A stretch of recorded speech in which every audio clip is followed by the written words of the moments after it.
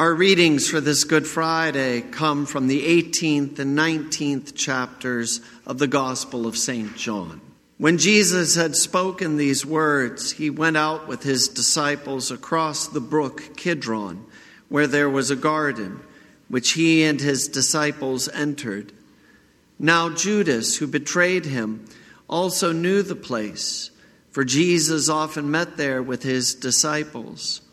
So Judas, having procured a band of soldiers and some officers from the chief priests and the Pharisees, went there with lanterns and torches and weapons.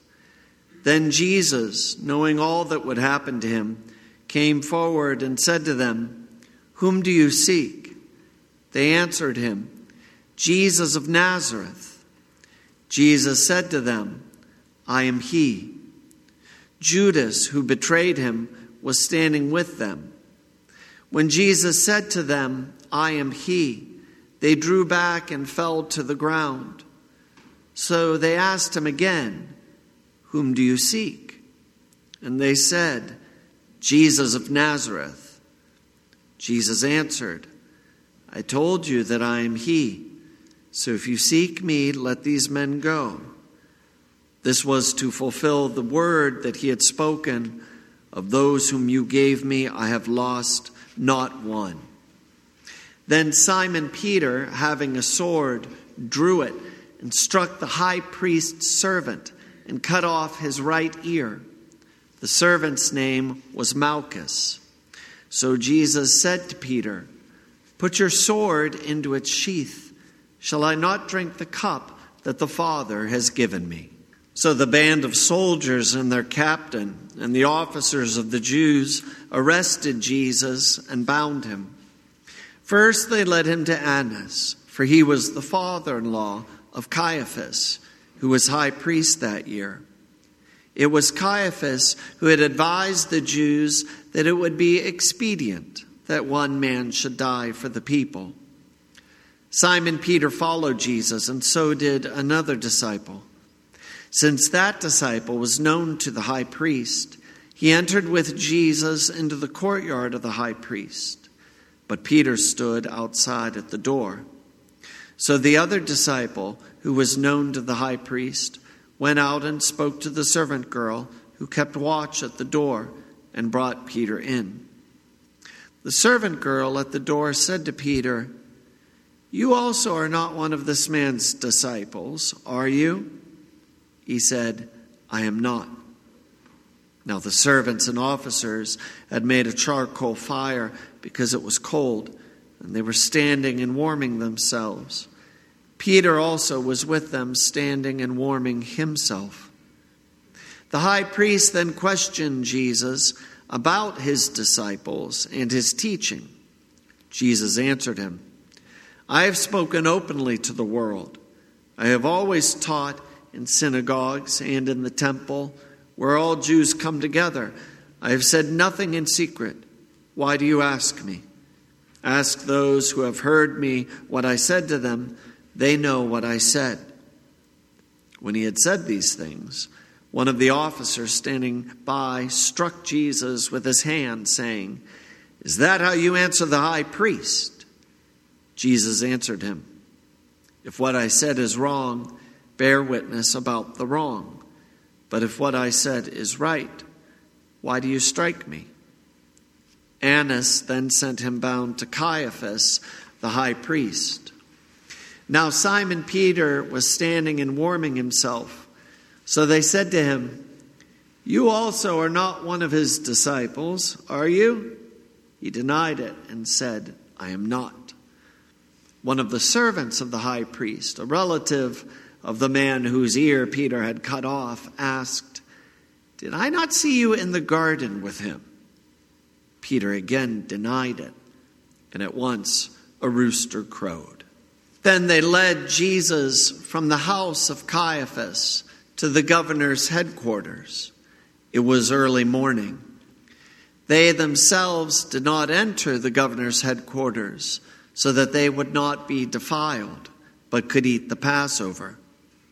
So Pilate went outside to them and said, "What accusation do you bring against this man?" They answered him, "If this man were not doing evil, we would not have delivered him over to you." Pilate said to them, "Take him yourselves and judge him by your own law."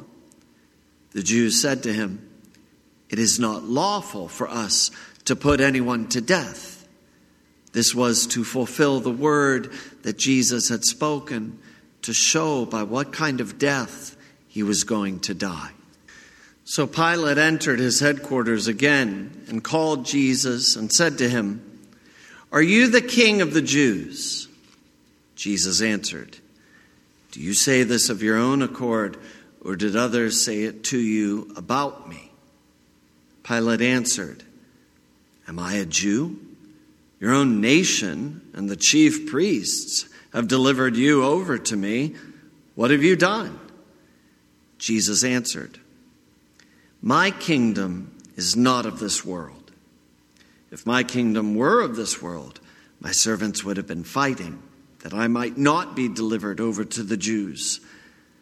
But my kingdom is not from the world." Then Pilate said to him, "So you are a king?" Jesus answered, "You say that I am a king. For this purpose I was born, and for this purpose I have come into the world, to bear witness to the truth. Everyone who is of the truth listens to my voice." Pilate said to him, "What is truth?" After he had said this, he went back outside to the Jews and told them, "I find no guilt in him, but you have a custom that I should release one man for you at the Passover. So do you want me to release to you the King of the Jews?" They cried out again, "Not this man, but Barabbas." Now Barabbas was a robber. Then Pilate took Jesus and flogged him. And the soldiers twisted together a crown of thorns and put it on his head and arrayed him in a purple robe. Then they came up to him saying, "Hail, King of the Jews!" and struck him with their hands. Pilate went out again and said to them, "See, I am bringing him out to you, that you may know that I find no guilt in him."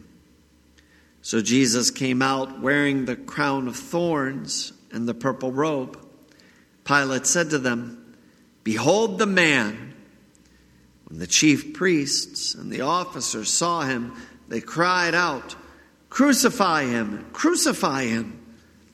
Pilate said to them, "Take him yourselves and crucify him, for I find no guilt in him."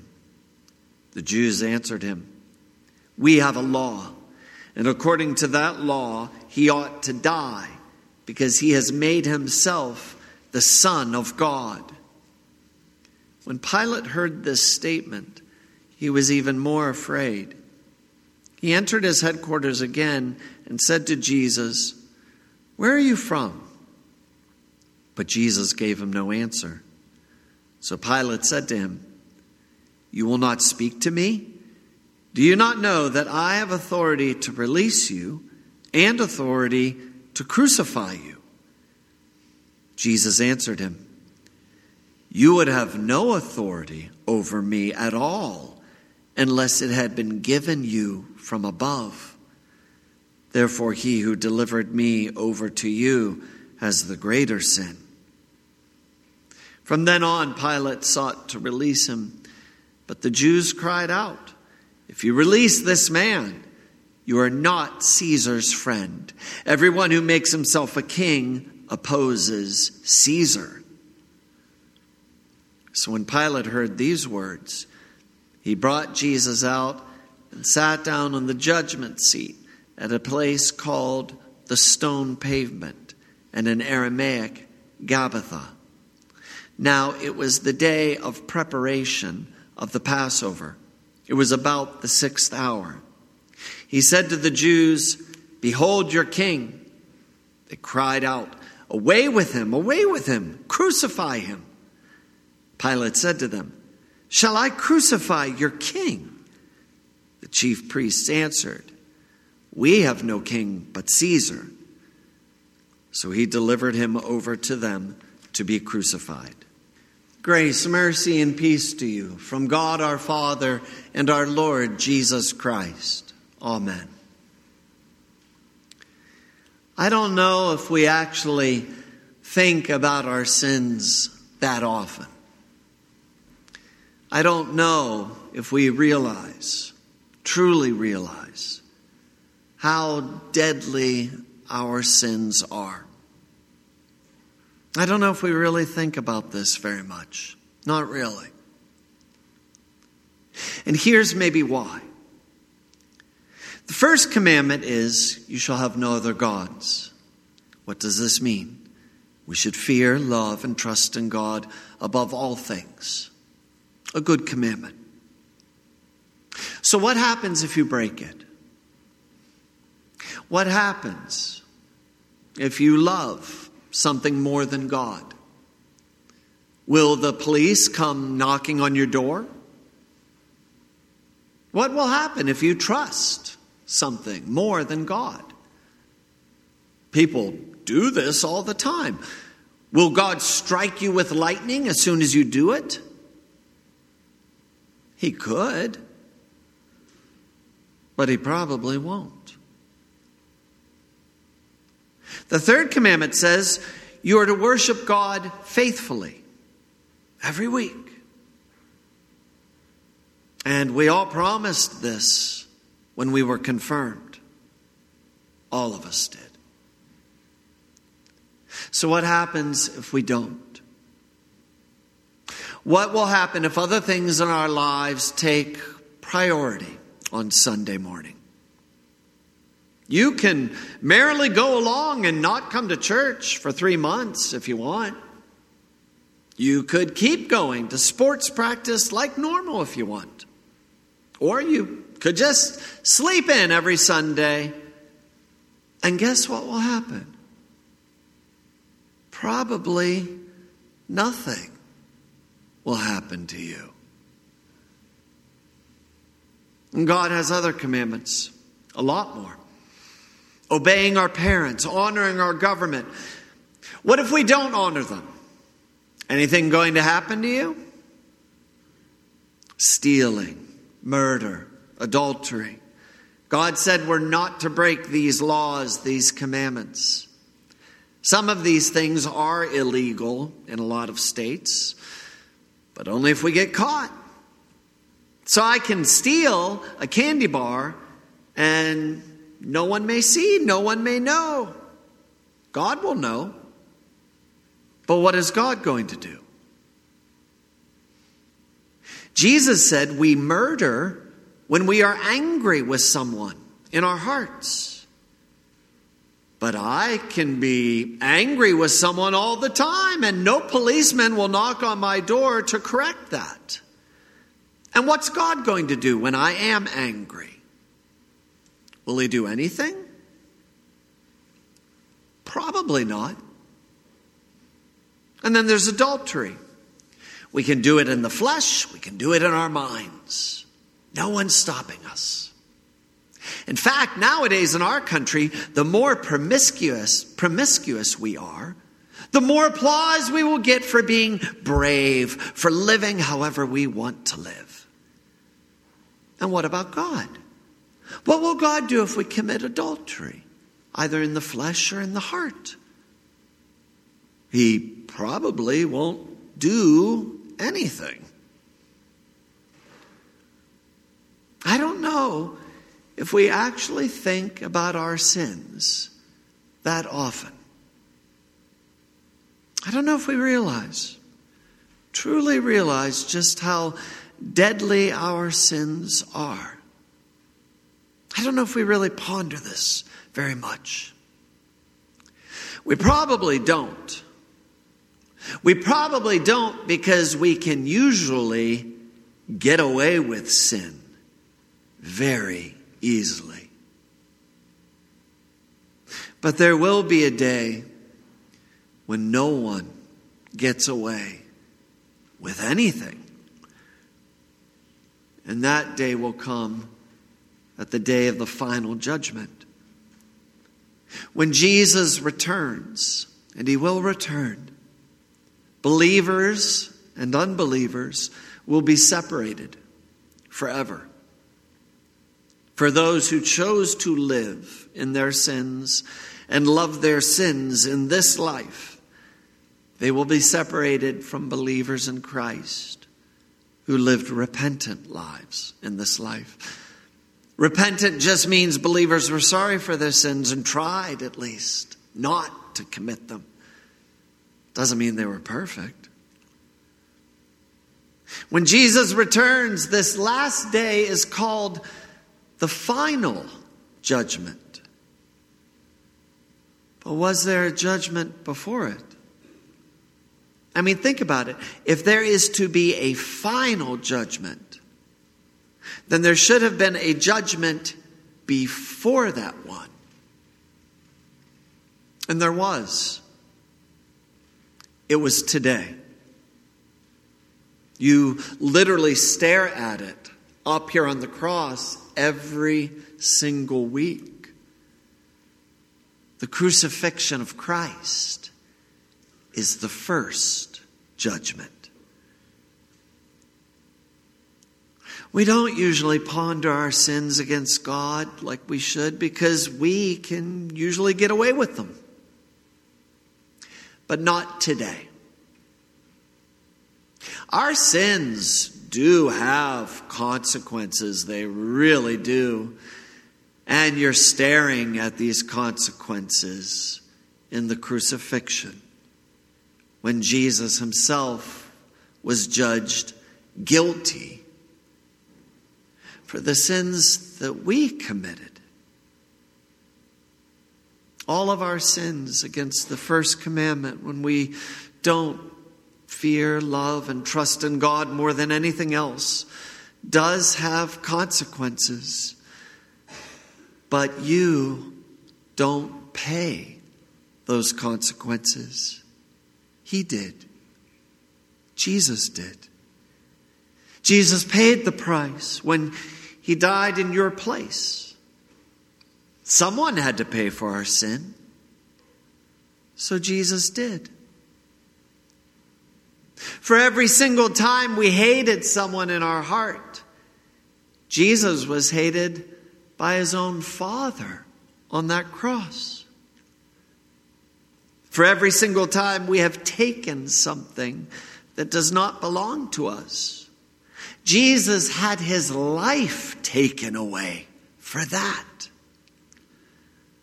For every single time we have lusted in our bodies or our hearts, Jesus had his body crushed with punches and 39 whippings and nails in his hands and feet and a crown of thorns on his head.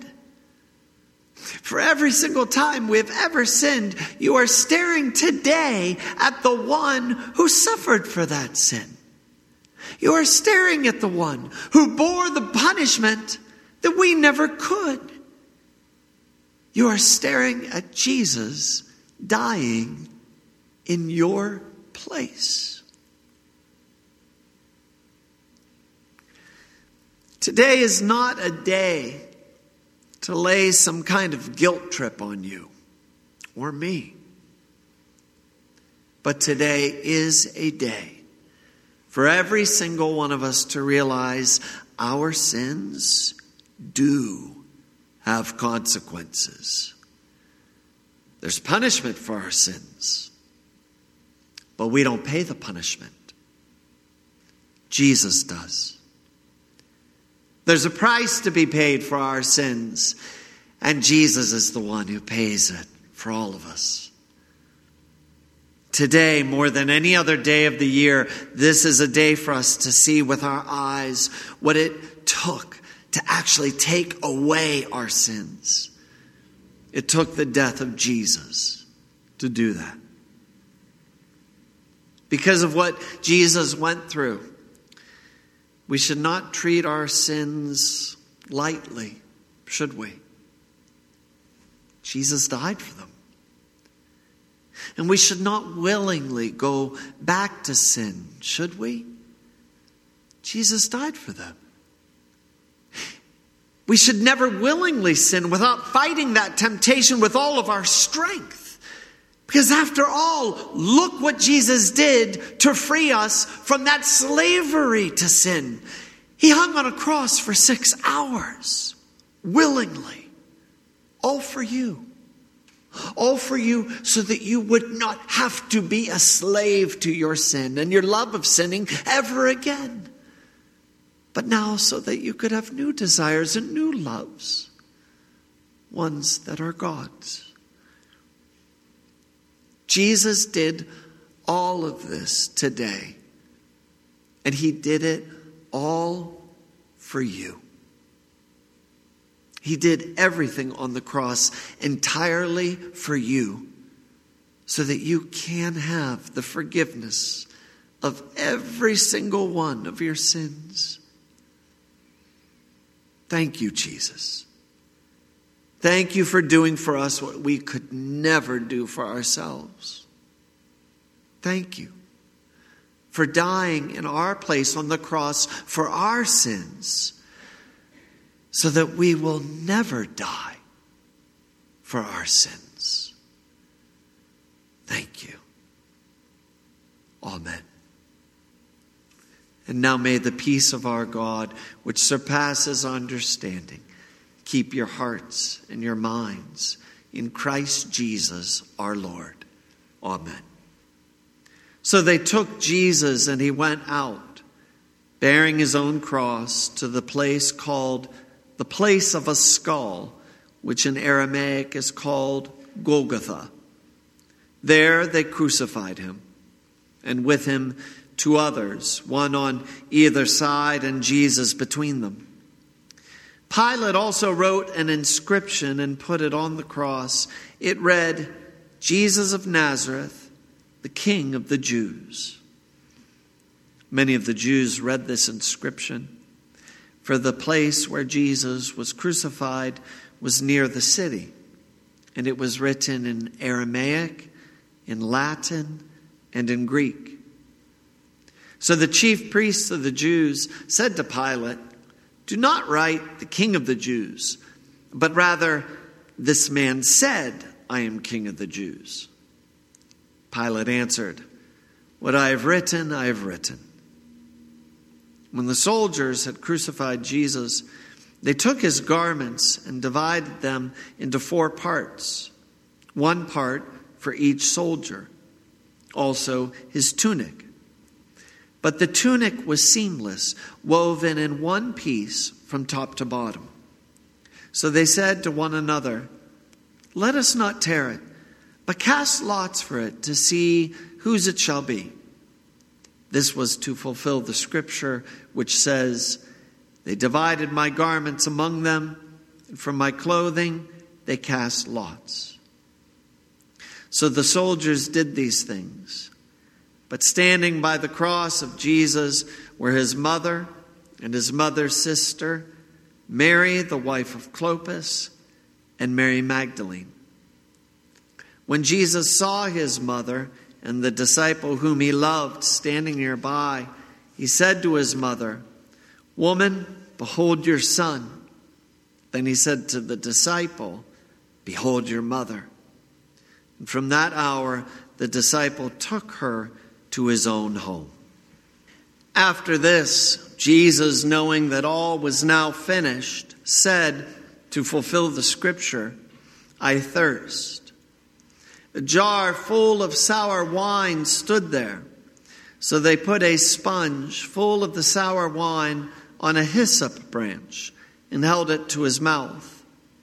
When Jesus had received the sour wine, he said, "It is finished." And he bowed his head and gave up his spirit. Since it was the day of preparation, and so that the bodies would not remain on the cross on the Sabbath, for that Sabbath was a high day, the Jews asked Pilate that their legs might be broken and that they might be taken away. So the soldiers came and broke the legs of the first and of the other who had been crucified with him. But when they came to Jesus and saw that he was already dead. They did not break his legs. But one of the soldiers pierced his side with a spear, and at once there came out blood and water. He who saw it has borne witness. His testimony is true, and he knows that he is telling the truth, that you also may believe. For these things took place that the scripture might be fulfilled, not one of his bones will be broken. And again, another scripture says, they will look on him whom they have pierced. After these things, Joseph of Arimathea, who was a disciple of Jesus, but secretly for fear of the Jews, asked Pilate that he might take away the body of Jesus. And Pilate gave him permission. So he came and took away his body. Nicodemus also, who earlier had come to Jesus by night, came bringing a mixture of myrrh and aloes, about 75 pounds in weight. So they took the body of Jesus and bound it in linen cloths with the spices, as is the burial custom of the Jews. Now in the place where he was crucified, there was a garden, and in the garden a new tomb, in which no one had yet been laid. So because of the Jewish day of preparation, since the tomb was close at hand, they laid Jesus there.